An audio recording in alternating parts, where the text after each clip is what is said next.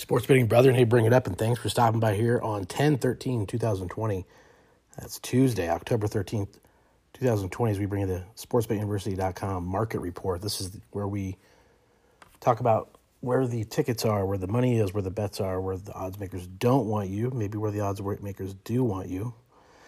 So knowing that kind of helps you make better decisions and better choices, and you kind of do that with the quantitative analytics tool that we cannot speak more highly of, which we're going to get to one of the picks that the Wolfline puts out, or what the Wolfline is showing some good color. If you have the Wolfline, you know what we're talking about. You have red indicators, orange indicators, yellow indicators, and gray. And certainly the more the red, the higher the significance. In correction trading, you can also do momentum trading. So what it is, it's a quantitative analytics tool that you can look at a game and quickly kind of make some decisions on maybe where you want to dig deeper and look into the games further, and it has all the charts and the graphs for you. So it's outstanding.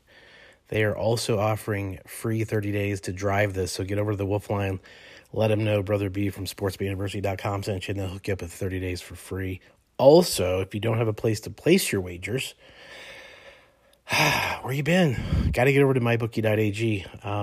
Make sure you use promo code SBUPOD. That will hook you up to $1,000. It's up to $10 in matched initial deposits on new accounts, and also $30 in chips to use in the casino. So 30 days free Wolfline for the answers to the test. You put the answers in the mybookie.ag sportsbook and have a little fun in the casino. You're welcome. So let's get on to the market report. First of all, we will touch base on the Wolfline analytics. You got a couple of games that again, lots of red, and those that know what we're talking about understand this, but yet lots of red, lots of good things here going on with the under in tonight's Buffalo-Tennessee game. Basically pull that chart up, and it's at 52, so that would be the under 52, but you can look at the graphs and the charts on that. And also another one, looking like there's a lot of color in the Astros game as well. We're going to pull that up with the D-Rays. And, basically looking at the Astros, quite a bit of color on that, as well as a little bit of the over. So those are kind of the three angles that we would start with and dig deeper, as those analytics are telling us that that might be something to look into. So again, you got the over and the Astros and the under in the Tennessee Buffalo game. But those are places to start with this tool and this resource. We'll look real quick at where the money is, where the tickets are, and we'll cover the Braves game real quick too. First of all, you've got about 2,300 tickets that this is analyzing. You got a 50-50 ticket count in the total, and that's hedging with the over in the Braves. Will be over 8.5 in the Braves-Dodgers game.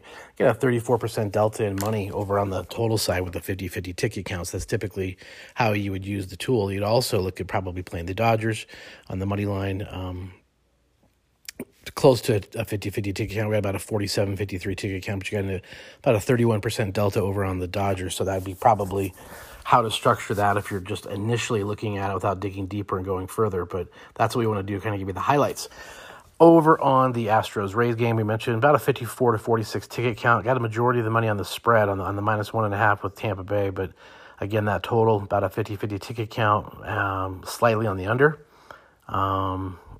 And I would say, you've got about a 50-50 ticket count on the money line of tonight's Bills-Titans game, with a 31% variance on the money lines, having the Bills win. But again, it's going to be really interesting to see. Hopefully time will tell how the rest of these tools are kind of panning out. But those are some good indicators to help kind of kick it off. Again, they're trying to kind of get more money moving on the over of that Bills-Titans game. But again, I would probably stay on the other side. So hopefully this is very helpful, and we'll be back tomorrow with more.